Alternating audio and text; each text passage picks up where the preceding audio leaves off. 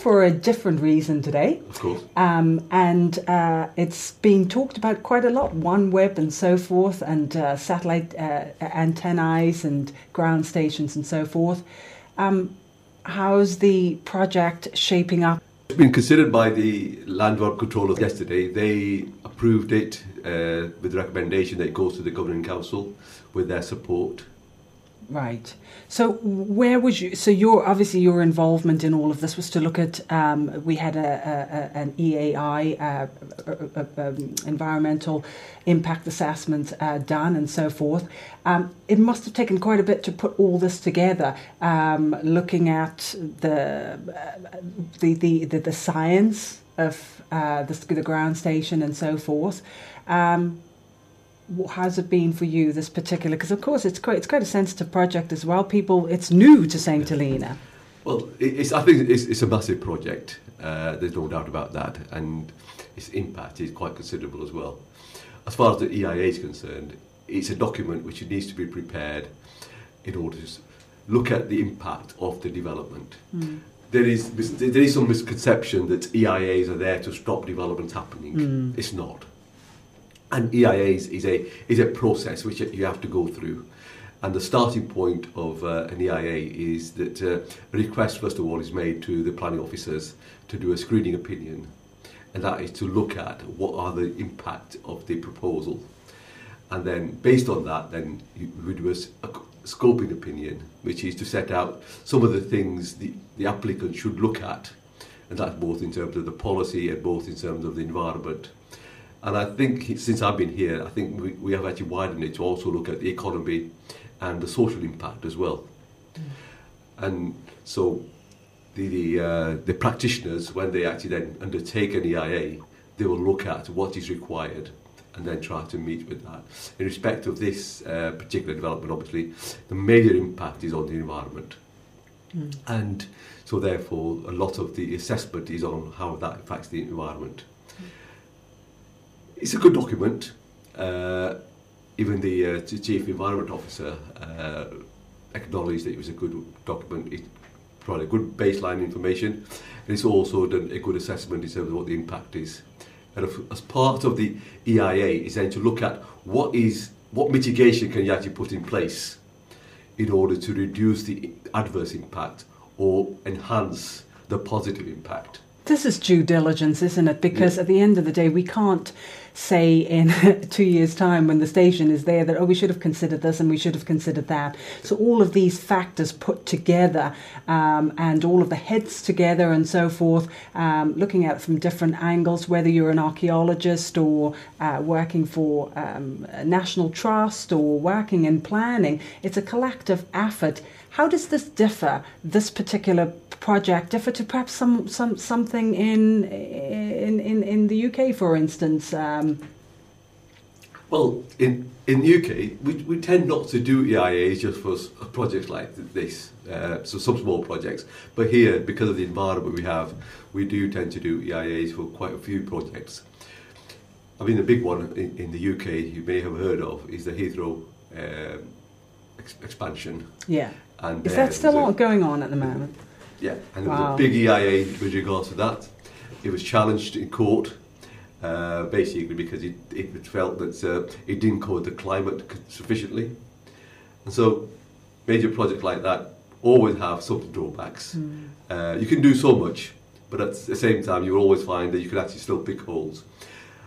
In my career so far, I've never come across an EIA which one party can't pick holes in. You can always pick holes in. And it's one of those things because it's a personal, sometimes it's very much an objective assessment, other times some of the things can be quite subjective as well. Although we as professionals try to be as objective as possible in our assessment when we prepare these documents and also when we assess these documents as well. And of course there is that balance to be struck with economics and the environment of the island and so forth. Or take, for instance, another terminal at Heathrow. There'll be lots of people who have the balance sheets in their hands and looking at that potential profit from investment And then there'll be people saying, well, hang on a minute now. You know, West London, for instance, might be saying, well, we don't want another runway or so forth. So it's a really a very thin line between that balance, isn't it? Yes, of course. I think the whole thing about sustainability is about getting that right balance between the three prongs, which is the economic, social, and environment. And sometimes where one comes from or one's background can actually determine what your bias is sometimes.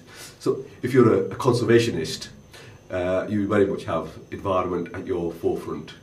If you're a strategic planner, you're very much economic based because you want to see prosperity.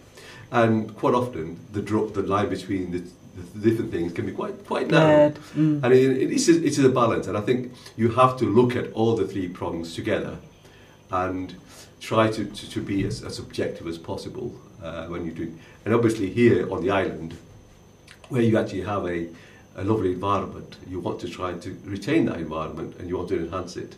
But at the same time, you also got to then balance that with what is the economic needs of the island. You know, how can it be self-sufficient? It relies upon subsidies from the UK government and funding from the UK government, but at the same time, it's got to be so sustainable as well. So how do you actually balance that? You've got to encourage investment to allow the economies to grow. Similarly, you also want to ensure that there is a positive social impact on the lives of the local people, and that is both in terms of jobs and facilities and everything else. So it's quite a difficult situation, but eventually you get there if you've got the commitment to do so. Looking at 47 square miles here on St Helena and then comparing it to, say, somewhere that like London, now we have a smaller space, we should be able to agree and manage it, perhaps this is the idealist view of managing it very slickly here, but being a small island in comparison to say London, both sides has its challenging features. You know, regardless of the size of the land. Yeah, I mean, every place is challenging, and every place is different. You know, you compare St Helena to any other island, even Ascension, for example. You know, they've got their own qualities. And they've got their own positive sides of it, their own negative sides. Similarly, any urban areas in the UK we work in, exactly the same issues. I mean, big issues in the UK it's about housing. And wherever you go, in any authority you go to, housing is a big thing. And when you're allocating land for housing, there's always objections. Because people, and particularly if you're in a rural area and you allocate land for housing, there will be big objections from people. Some who actually come into that area because they like the quality environment. They'll say, I came here to enjoy the view. And now you're putting concrete in front of my house. Yes. It's a very delicate balance. Yes. I guess people around the M25 who had a home before that went in and then didn't realise just how, well, you know, populations grow and things become busier, and now the M25 is just... But looking at the site, so here on St Helena, we have that ability to be able to have those discussions and then sort of have more discussions on the street and so forth. A lot of changes happen in the UK, and actually the man on the street or the woman on the street, they don't have a clue unless they read the newspaper, and then they may get a distorted version of what is happening on. They don't really have a clue about what the impact might be for them personally. Yeah. I mean, planning. When I talk to people about planning, one of the things I always tell them is any development proposal will have an effect on people's lives. I mean, even things like if you want to have a shop at your street, it'll have some implication to somebody. You might have next door to the property which is going to be converted into a shop, and yet we sometimes turn a blind eye to these things, but planning is a process which affects everybody. And sometimes people only come across the planning process when they actually want to build their own house or want to do an extension to their own house, or somebody next door has actually applied for to build a property and it's going to have an impact on them. I mean, just recently we've had a proposed issue about a neighbour dispute, really, where somebody actually built something and it actually has an impact on the adjoining property. the person did that without planning permission, and now we actually have to view that. So the two people probably never had an involvement with the planning process previously, but now because something's happened, they now know what planning is about. And actually, that whole sort of ignorance is bliss. Some people might say, "Hey, I don't know," but they do know, and actually do things that planning-wise and don't do things according to how it should be done. Yeah. I mean, when do you draw the line with regards to ignorance is bliss?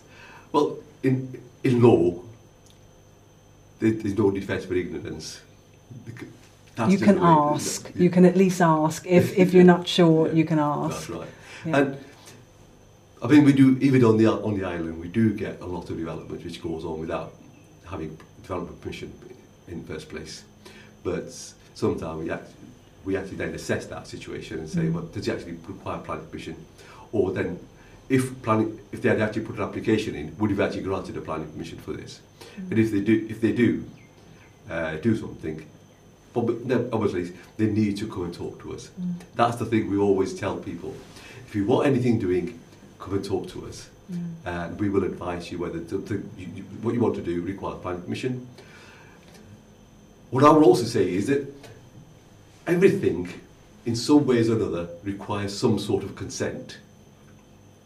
Even when you don't actually require planning permission, what we determine as permitted development, i.e. you can do something without requiring planning permission. But nevertheless, if you consult the planning department first, then they can advise you accordingly. What that really means is that there's an informal process and there's actually a formal process. The informal process is you come to us and say, I want to do something that requires planning permission. If it doesn't, then we can actually tell you from the information you've provided, or give you a letter to the effect saying what you're proposing does not require planning permission. One of the things I actually encounter here quite often is that previous chief planning officer, I talked to him and he said to me, I don't require planning permission. The problem is I don't have anything on record. Right. I don't know what you actually told that chief planning officer. So if you actually have something in writing, you've given something in writing, you've got something in response, then at least I know it's on record what it was. And actually, just by saying, well, was word of mouth doesn't let you off. Does it? Because it means that you don't have that bit of paper that says, hey, you know what, we did have that conversation.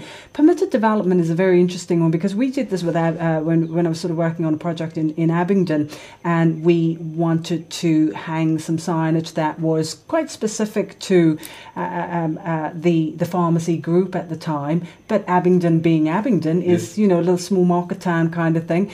And we went to see the council, and they were very, very, very helpful. Yeah. But then, Ishmael, sometimes you get, and again, like you say, you brought up about the whole bias with regards to what's been my conditioning. If I've been in conservation or so forth, you might get someone who's a little bit more sort of meticulous about certain things. So how do you, in planning, make sure that there is as much consistency from personality to personality? I think we try to be very consistent in our approach here, and that's what I actually tell my planning officers as well. That look at what you're doing, assess what it is in front of you, how does it actually relate to the legislation we have, the ordinance in this particular case, and then take that approach across all areas of work. If we give people different views at different times, then people become more confused. They don't know exactly where they stand. I hope, since I've been here, I've been quite consistent in my approach. Even I do stretch the flexibility of the legislation to its limit. I think sometimes you have to do that. And just to give an example, if somebody comes to me and says, I want to put up a sign, do I require planning permission? If that sign is acceptable, it doesn't require planning permission, and the details you provided are sufficient, I'll say fine, go ahead, do it, no problem. Classic case really was this little symbol they've got on the yacht club. when the yacht club wanted to renovate the front of the building, they actually asked me, do we want to put a little symbol, does it require planning permission? What they want to do does not require planning, because what I constitute is just not a development. However, some people will say it's a listed building, it's in a conservation area, it's changing, it's altering the character of the building. When you paint something on a building, it's not that permanent. You can repaint it tomorrow, come back and repaint it again. So therefore it does require planning permission. But the thing is, they went through a process. They asked me for my opinion, I gave them my opinion, and they've got it in writing. So if once I've gone, somebody else comes along and they say, well, yes, here is the correspondence we've got with the Chief Planning Officer. That's what we provided. And so we actually know what we're doing. But I think most important is how we can be consistent in our approach.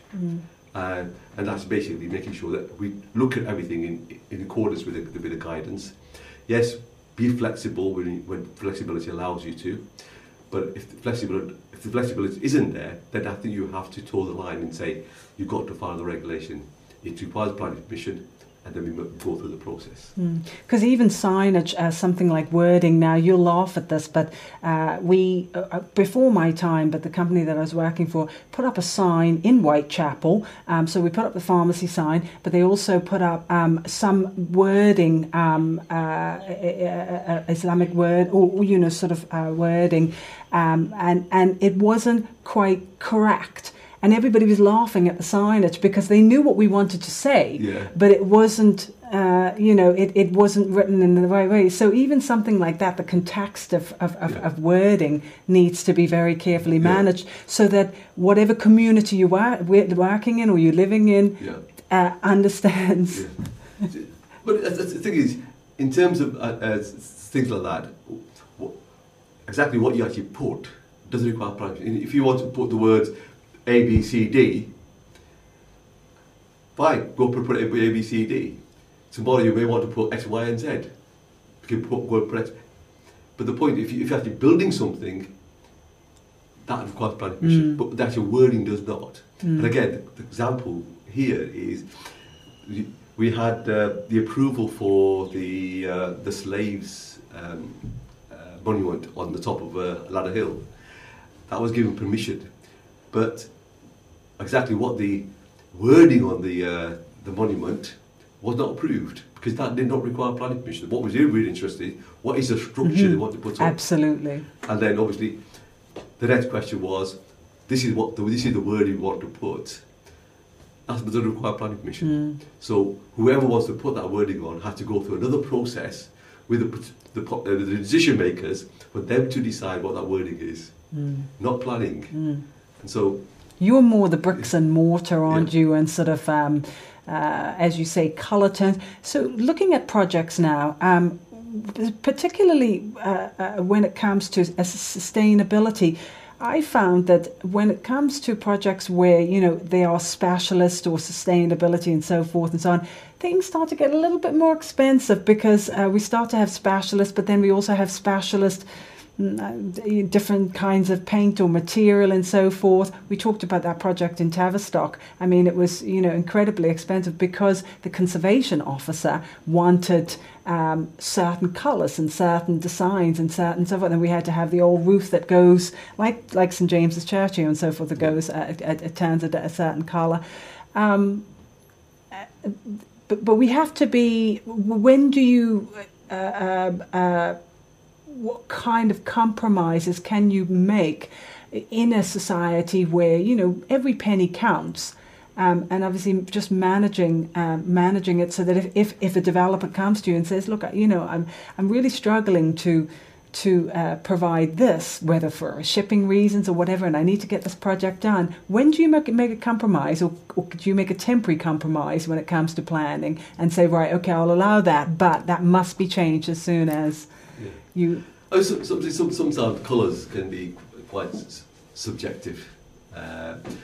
We've had, I think, a couple of incidents on the island when we've been short of roof materials, and people have said, can we actually use a different colour roof material? We do tend to stipulate. Sometimes, in some cases, we say red. Other times, we say grey. I don't know what the background to that is, but that's where we've actually ended up. So there have been cases where we actually said, you've got to put this colour of roof on, and then applicants have come back and said, it's not available on the island and I need to put it on. I think in that situation, you've got to have a flexible approach. You can be quite nitty sometimes with regards to colours or colour schemes, but here on the island, I think, that generally speaking, yes, we've got historic areas, we've got listed buildings, but none of them are, in terms of detail, so significant that one paint colour can make that much difference. And I'll give you a classic case. When I was working at Luton, in a conservation area, we had a building. Over the weekend, it was painted pink. There was a big outcry. The big outcry saying, you can't have a pink building in a conservation area. It wasn't listed, but it was in a conservation area. But there's nothing you can actually do about it. It's a taste. Yes, it's not the right colour for, but unless you actually have specific controls in the area, you can't actually control the colour. Yeah, I think the case you're giving in terms of Tavistock, where some of those conservation areas have actually got conservation management plans, and they set out very clearly how they will deal with some of those issues. When you've got those guidelines in place, then I think you've got to adhere to them. Here on the island, we don't actually have conservation management. So that's what that was going to be my next question, that when we talk about consistency across the board, and you leave and someone else comes or someone else, sort of stands in and so forth, there is a manual or, a set of documents that we can refer to that says, if you're in Jamestown and if you're renovating somewhere near or whatever, sort of in a protected area or so forth, then you need to have this, a matrix of or specification, shall I say, and detail. Yeah, the thing is that we don't actually have conservation management plans. When you actually designate an area, you should set out guidance in terms of how future renovations, conservation, preservation could actually work. But some of those documents, preparing those documents takes a long time. And I thought the problem we have is we don't have the resources, we don't have the skills. And that's, I think, one of the areas I really want to focus on as well, just to expand further. We don't have those, therefore we're not able to produce those documents. Because I suppose before you know how to manage the areas, you have to know what you got. Yeah. And I know that there is an initiative to go around and do an audit and create asset registers on various buildings and so forth for various elements of heritage, and that's at least a start. Yeah. But we don't kind of want to find that we're behind again in 2-3 years. I mean, and this is something that actually, even though you mention expertise, you could get an administration person to sit down and once they've had, or if they have guidance, to start to put these things together. Yeah. I think if you actually produce something, documents which sets out very clearly how we might deal with these things and what we look for, that certainly would be a big help for a lot of people. But unfortunately, we don't actually have that. And that's, like I say, issue of expertise on the island is very limited. I think, again, probably that's through isolation because we're so far away from everybody else, or the fact that we don't actually have a good internet service on the island and we can't search on the internet to find that information. All those factors do actually make a lot of difference. So when we have a better internet on the island, perhaps people will be more knowledgeable because they'll be able to search that information. And also information is available elsewhere, and we can actually use some of that information. But coming back to your point on conservation and historic environment, if we can actually produce the guidance, then it does provide a consistency approach. Quite often we are actually chasing our tail in some ways, in that we're trying to say, what do we do in this situation? because we don't actually have guidance. That's very, very interesting. That is, it's particularly interesting for me, just because, as I say, you know, for all of the projects that we had to do, and you know, we grew phenomenally in the last few years. When I was at my other company, but we had to know where we were first before we knew what we were sort of drawing up specs and doing, you know, having architect plans and doing proposals, putting together business plans and so forth. So, but going back to why we started this conversation in the first place, people might say, these antennae, now they're you know, we're going to get heaps of radiation come off them, and you know, we're all going to get sick and stuff from them. That's not true, is it? It's not. I mean, you may recall when the mobile phones first came into play, and obviously with them you also needed to put all these antennas all over the place, and there was a big outcry all over the world about what the implication on health would be, and people said, yes, we use the phone, but I don't want that antenna near my house. And you know, and I understand a number of public meetings in the UK when I was working there on these issues. Because weren't people burning and absolutely vandalising 5G masts recently? Yeah. So yes, there are. The thing is, sometimes when you don't know what the full implications are. Obviously, we are very sceptical about them.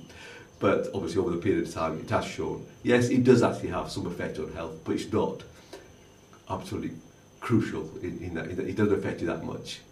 So yes, those antennas we're going to put with the Earth station we're going to put up, they will have some radiation, but it will be very minimal. And secondly, it is not close to any residential areas, so therefore the impact is going to be less. Yes, people will be visiting those sites.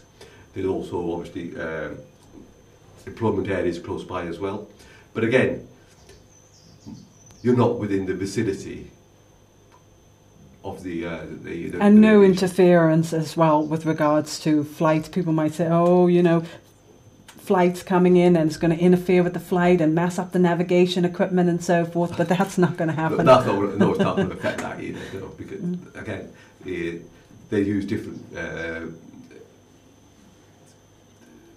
frequencies in both cases. So the frequency for the antenna is very different from that used by the airport, so it's not going to have any effect on those. And there were three proposed locations for these satellite for the ground station. Why was Horse Point the preferred place then? Initially, we looked at a number of sites. And obviously every site we looked at has got environmental issues. I think the only benefit possibly of the Horse Point site is that it's easily accessible. Whereas something like Whitehill, the site itself might be better and has less impact, but actually getting to that site is not easy. And in order to actually get to that site, it's going to cause most destruction along the way. So you're going to have a corridor which will be environmentally affected. So it's the balance is which site is better. Bradley Camp was considered as well, and that was before the COVID-19 pandemic.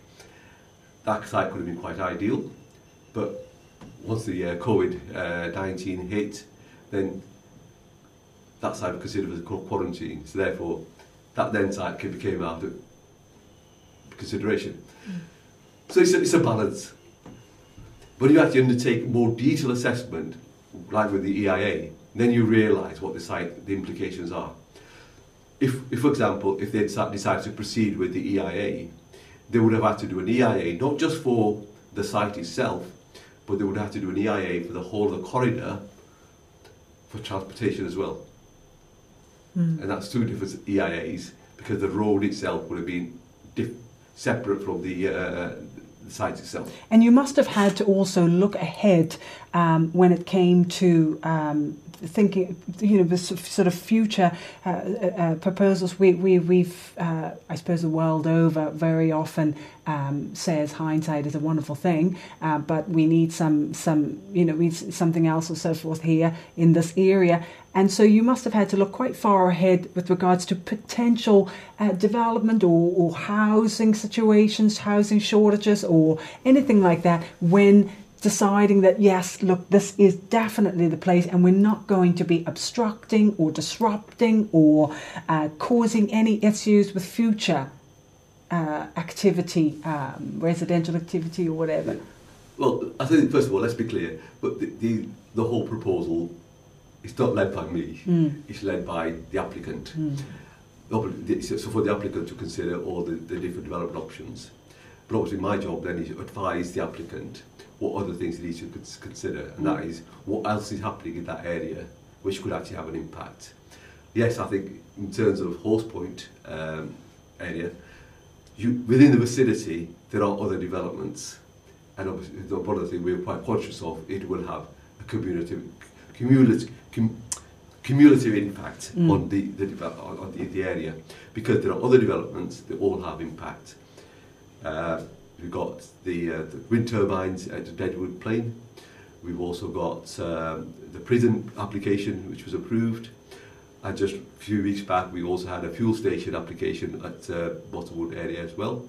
And we've also got the two CDAs in Bottomwood. Yeah, all those things could have implications. But I think at the end of the day, it is for the applicant to say, right, which is the best site for him to proceed with. And then we as the planning officer then to advise and then to assess the proposal which is put to us. So things like access roads and so forth, with so many developments going on and around the area, there must be a lot of collaboration about who would be responsible for a particular access road, or we're going to need to share this, or when that work starts, we're going to... I mean, there's quite a bit to keep, quite a few balls to keep in the air there. Yeah. Well, I mean, as you've probably seen, there are a lot of development going on at the moment. We've got the container freight port development in Rupert. We've also got the Field Road and Side Path Road work going on. So all those developments all have impact on the local area. I mean, to be honest, I'm actually very surprised that the actual impact on the road and traffic from the side path, which has been closed now, is so minimal. I actually expected it to be quite an issue when that happens, because when the traffic management proposal was put forward to me, and I looked well at done, it, Johnny. And I thought, I don't think it's actually going to work that well, and they would be silly. But Touchwood, it's all been working quite well. Yes. But I think it all doesn't come down to how committed people are in ensuring that work goes ahead. And obviously our job also is to ensure that the cumulative effect is minimised as well. In terms of when the various development goes into place, it's not in my hand, it's not in the hand of the public. It's in the hand of the contractors who actually undertake the work, particularly if it's private sector work. Obviously, the Field Road and other Rupert projects, they're government funded projects, so whoever that can be controlled by the government to some extent in terms of when those things happen. But private sector work, it is up to the private individuals to decide when they're actually going to take those works. And a little inconvenience is not too much a bad thing. It takes us out of our comfort zones a little bit and makes us appreciate when things go back to normal, I suppose. So we will have to wait now so how long will this take before we start to see things happening with regards to reaching for permission? Well, as I said, the application was discussed by the LDCA yesterday, and now it will go to the ministers to consider the proposals. And as soon as it can be scheduled, I'm hoping it will be scheduled before I leave, so that I'll be able to present the report, because it's quite a detailed report, as you've probably seen. My presentation yesterday to LDCA was 95 slides. Good grief. But the thing is, an hour and a half. there is a lot to actually convey. Yes. Because I think it's important the people who make decisions actually get all the information. Yes, we write reports, but one thing that is for sure is that politicians or decision makers, they won't actually read all the report. And even if they do read the report, because it's in the public domain, the public is there as well. So my job as an officer is to make sure every little thing is covered. Yes. And in this particular case, I think, as I said to you before, my emphasis is very much what is the impact on the environment. And therefore, I really need to bring that out. So both the politicians who make the decisions, or decision makers, but also the public who are there, they actually understand. So that there's no view from people that, we weren't aware what was going to happen. And communicating with different stakeholders within this project, because of course, here on St Helena, we like to sort of say, this is St Helena, not the UK, and we do things a little bit differently. What kind of responses have you found, or sort of with all the projects that you've been working on over the years that you've been here? I'm sure you've learnt a lot from the guys here on St Helena as well. What's the flavour for responses from the guys with regards to maybe doing something a little differently, or having a couple of idea changes to things, or taking their ideas on board and so forth? How's that worked? Well, the whole planning process, there's two stages. One is the informal side, and then there's a formal side. In the informal side is when a developer or an applicant, they undertake consultation themselves before they actually prepare proposals. And I always encourage applicants to do that, what we call pre-application consultation. And that is to get ideas from the local people. What are the things which concern you? This is a proposal I have. How can I actually improve that proposal? And then there's the formal side of it. I think the unfortunate thing is that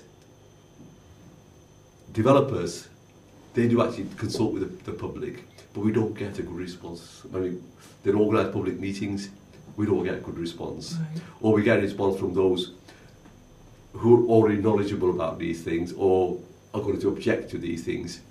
And similarly, one of the things I've actually introduced since I've been here, but unfortunately I haven't done enough of it, is on big projects, when we actually get planning application in, is actually organise public meetings as well. And I have actually done that on a couple of the projects. And similarly for the satellite Earth stations, I did actually have two public meetings. And I have to say, they weren't very well attended. I mean, attendance of 8 and 12, is that good attendance? Not really, no. Do you think, Ishmael, it might be that we try something different with regards to trying to reach people? And also, we have got an ageing population here, so a lot of people are starting to hang up their coats instead of sort of take them off the hook or their boots, shall I say. So maybe those consultation meetings and so forth, maybe they've seen their day. Maybe there's another way that we can bring all this little stuff into layman's terms and get it out there to the people. Yeah, use of social media seems to be is helpful, but sometimes some of these things have to be in a face-to-face environment. Right. Yes. I think what I would say is possibly having two meetings in the evening is not a good idea. Possibly you might have to have those meetings during the day. But it's how do we actually balance that out? But obviously, one of the things we've got is we got resource issue, and we also got workload as well. It's balancing all those things together and say, how many meetings can we have? Can we have a meeting during the day?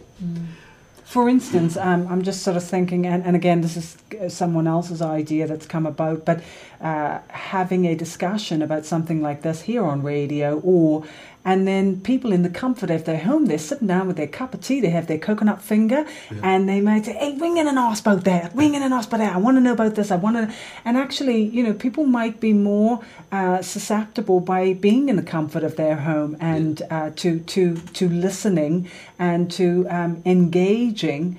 If and I know this is we love our comfort zones, don't we, Ben? but it's as you'd be surprised how many people actually do listen to radio, you know, and they might be even away doing something or whatever, but still listening and thinking, oh, hang on a minute, I want to ask about that. Yeah. So. Well, it's good you touched on this, in that I think the press office at the government, they do actually publicise a lot of the events which are happening, and also when the application came in. And I have to say, I'll give credit to Vince, certainly. He did do quite a few articles in the paper in that respect. But in terms of whether other media is really interested, I have to say I'm disappointed that we didn't actually get a request for, like yourself or the other radio station, to come and talk. The thing is, we can't actually come to you and say, look, I want to be on your radio. We got to be invited. And so my disappointment is that perhaps we haven't been invited enough on some of these big projects to come and talk about. But then similarly, I think we have to be very sensitive that we can't actually come to you and say what our views are on this. Because we haven't, until we actually completed our report, I can't give you my review. Yes. And obviously, what I actually say in my report is my view, not a decision.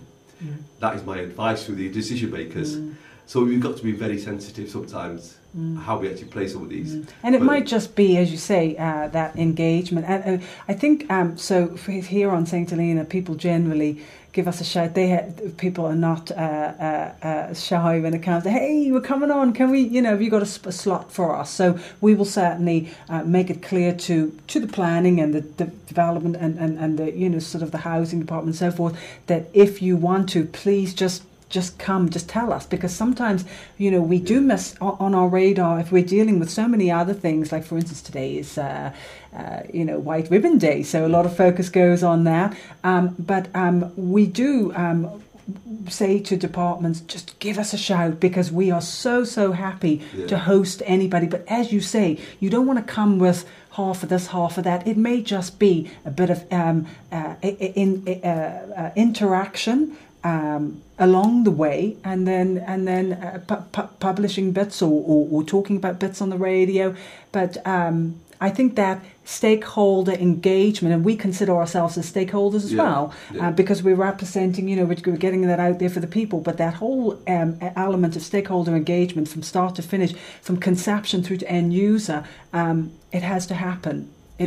No, I quite support what you're saying. But I think the issue we actually have is how do we actually balance all these things?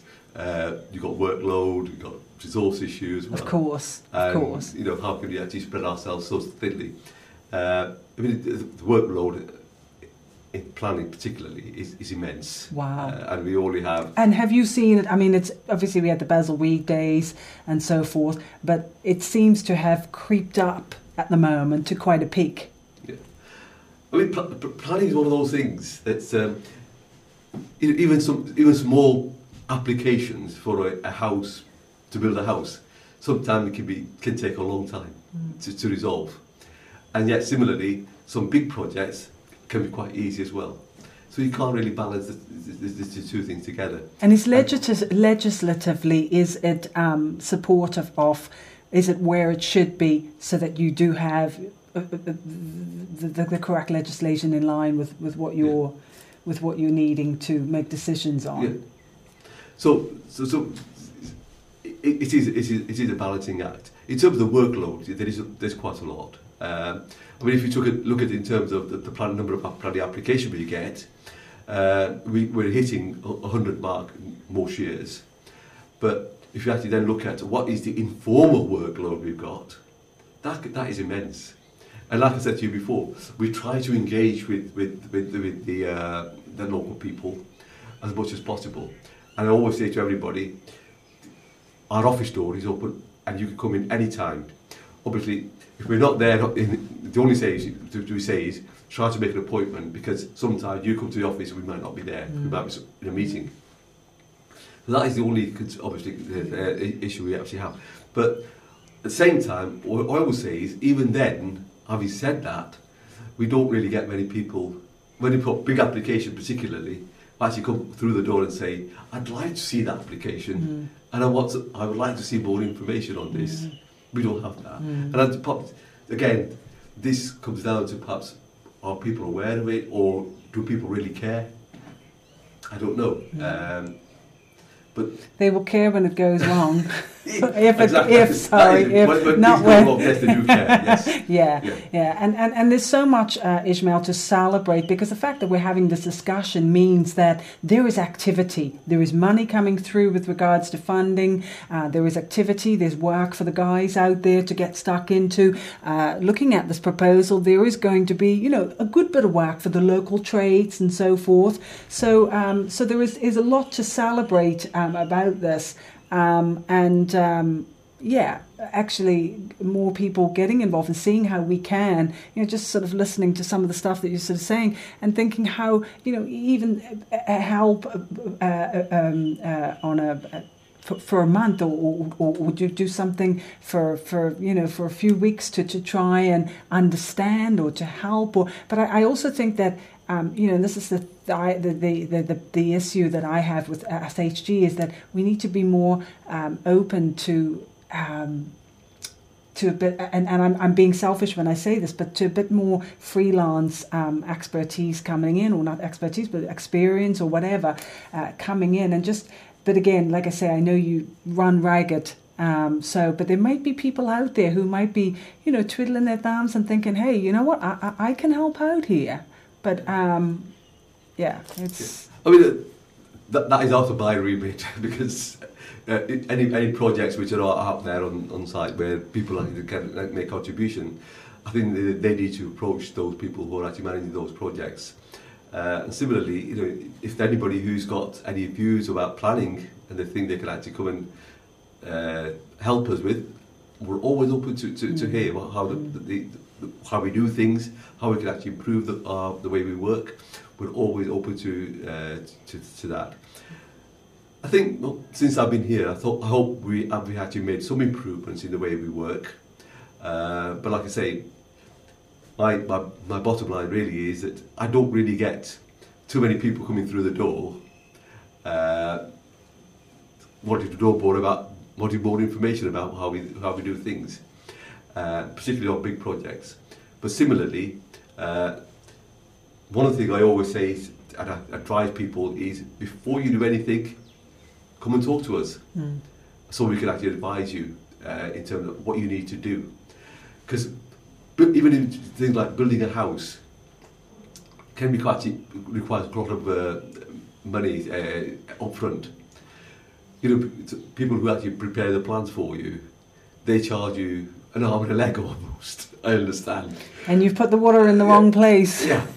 So the thing is, before they actually go to somebody who's actually going to do the plans, come and talk to us. Yes, absolutely. Come and talk to us. And I really need to highlight that you've just said, Ishmael, is that because very often, and I know I'm just saying for architects, I had a bunch of architects that worked for us, and they would come up with these elaborate designs, these incredible designs.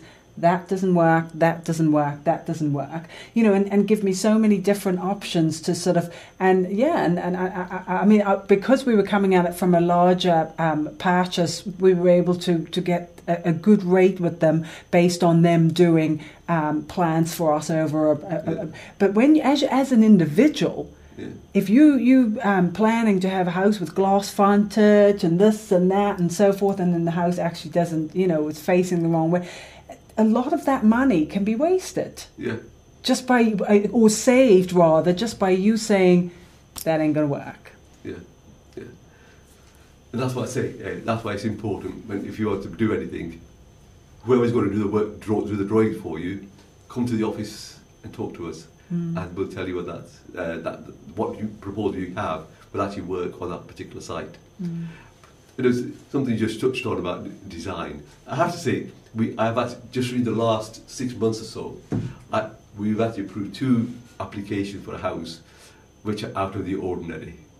So the normal house we have on the island. And they are, once they're built, I think they will probably set a new standard in. Wow, And grand people say, designs. we want different design of a house, which is slightly different in terms of the look and everything else. One of them is actually going to be up in St Paul's, and the other one is going to be an Alarm Forest. Oh, I see. So I hope those applicants will proceed with their proposals very shortly, and then But Ishmael, we might see more grand designs coming here to St Helena as the island starts to open. People start to have homes here and come and work here 6 months of the year. I don't know, sort of, we're not encouraging the Cornwall effect kind of thing, but we may have people, sort of coming here to work for weeks at a time, and they may have pots of money where the designs get more elaborate and they become more interesting. But I suppose there's only so much we can do with regards to the materials that come in here, because unless you ship it in, and you're prepared to pay quite a bit of money, most St Helenians don't have that kind of money. Obviously, in terms of individual properties and the design, it's very much dependent on whether you can actually get the materials in to build that. Yes, something again. Many of the local people may not be able to afford that, so they're very much geared to original local design in terms of their construction of their house. But there will be those who've got a bit of cash and they want something different, and they're prepared to get the material from abroad. For instance, things like double cavities and DPCs and so forth, or damp-proof courses and so forth, and we may see more of this in the future as the winter is starting to change. I'd forgotten that St Helena can have such blustery and incessant winters when it comes to raining and raining and raining. And a lot of the homes on the island are single skin, but we may start to see double cavity and so forth. Yeah. I mean, there's certainly some parts of the island which are sort of the wetter parts of the island. Certainly, you need to have a much better construction. Obviously, that's not covered by planning. That's covered by the building control section of my team. So, building regulations are quite clear. They set a minimum standard. But you can go above that, and that's really having cavity walls can actually be a much better way of construction. But even when we actually have building regulations, we do actually have issues with some of the construction work, and people have actually argued it's too expensive to actually have the standard you're putting on. But the building regulations are there for a purpose, that is to ensure the quality of development which is going is actually meets the current day standard, both in terms of sustainability and also things like health as well. So we don't have dampness in the houses. But again, you could go beyond those. But the only thing is that it adds cost. It adds a lot of pound size on your construction absolutely, costs. Absolutely. And as I say, that the average, St Helenian won't have 120,000 or 150,000, 200,000 to build a place. Sort of just making it work. And a lot of these older properties on the island, they do have serious damp issues. And I suppose in time to come, perhaps maybe people might want to take them down and do something about them. But that whole issue of having, and again, it's the material, the machinery as well. We limited here on St Helena as well with machinery, heavy duty machinery. There's only a few people who have got, and then if somebody's using it over there, you've got to wait 5 weeks for that, and so. That's something else that I suppose we have to try. Like I said, resource and expertise is a big issue on the island, and obviously with that, also equipment as well, the right type of equipment. So yes, if we could actually, because we're so isolated from the rest of the world, I think that sort of thing would always remain possibly, unless the island suddenly becomes a haven for population growth. Yes, absolutely. Ishmael, is there anything else that you would like to add based on this planning officer's report for the satellite Earth station? Not on that at all. I think that obviously that's been, as far as I'm concerned, that's now been dusted. It's because it's been approved it's gone to LDCA who have made a decision. and it's now up to go to the Executive Council for the ministers to make the decision on the application. I have a few more things to do with regards to tidying up that report for when it goes to ministers, which I will do over the next day or so. But the only thing I just want to go back to how planning affects individual local people, and that is basically just to make sure that when you get planning permission, you look at what the decision notice actually says, because the decision notice will have a number of conditions, and what people forget is once they've got a decision notice in their hand, they think I've got it, and I can go out there and build what I want to build. And what we actually have is, quite often, the excavation which takes place does not actually accord with the plans which have been approved. And then we have problems. People come back to it comes to our light because our building control people have gone out on site once excavation has taken place and said, this doesn't relate to what was approved. And then we have the problem of how do we actually resolve that issue. So my advice to everybody who actually gets permission, look at what the conditions are, and also look at what the plans are, and make sure whoever you contract to do the work does it in accordance to the plans which have been approved. And if there are any amendments to the plan, that would need to be communicated back to us. Yeah. If you want changes, we do actually have regularly we get minor variations to approved plans. That's basically where people want to make some changes once permission is granted, or once they actually start getting on site, they realise that the land is not exactly how it was they were looking at, because once you actually clear some vegetation, you come across other things, and then they want to start make some changes to the plan. And we do that regularly. But the important thing is, before you do actually do work, check what you want to do, how you're going to do it, and how does that fit in with the permission which will be granted to you.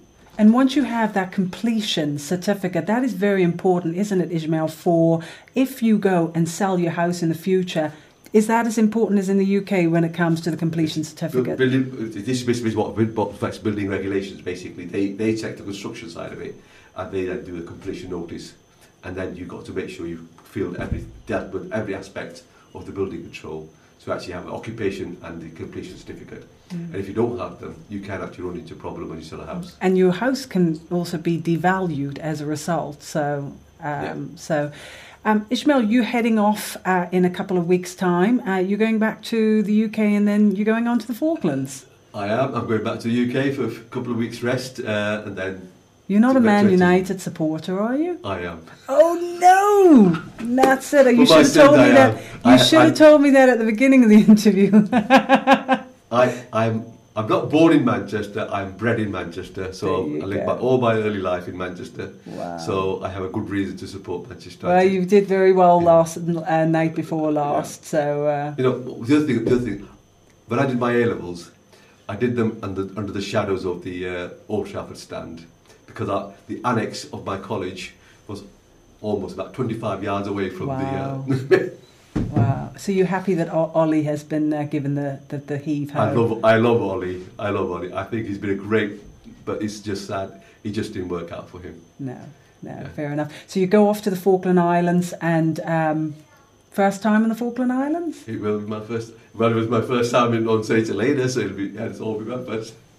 Well, I know we're going to do another discussion, hopefully, at some point when we get Professor Chowdhury, hopefully, if he'll come along with us and have a discussion here. But from Saint FM and from coming in and having this discussion, we wish yourself and your family the very best of luck for the future. Yeah. And I'm sure you'll take some very happy and hairy memories with you when you go. I've got lots of good memories of the island. I have really enjoyed my work here, and I hope I've made some positive contribution to the well-being of the island. Obviously, only time will tell. I've said to lots of people, I hope I will come back and actually see some of the projects which have been approved and see what the impact of those projects are. So I hope I will come back very shortly. Yeah. Great. And thank you for having me.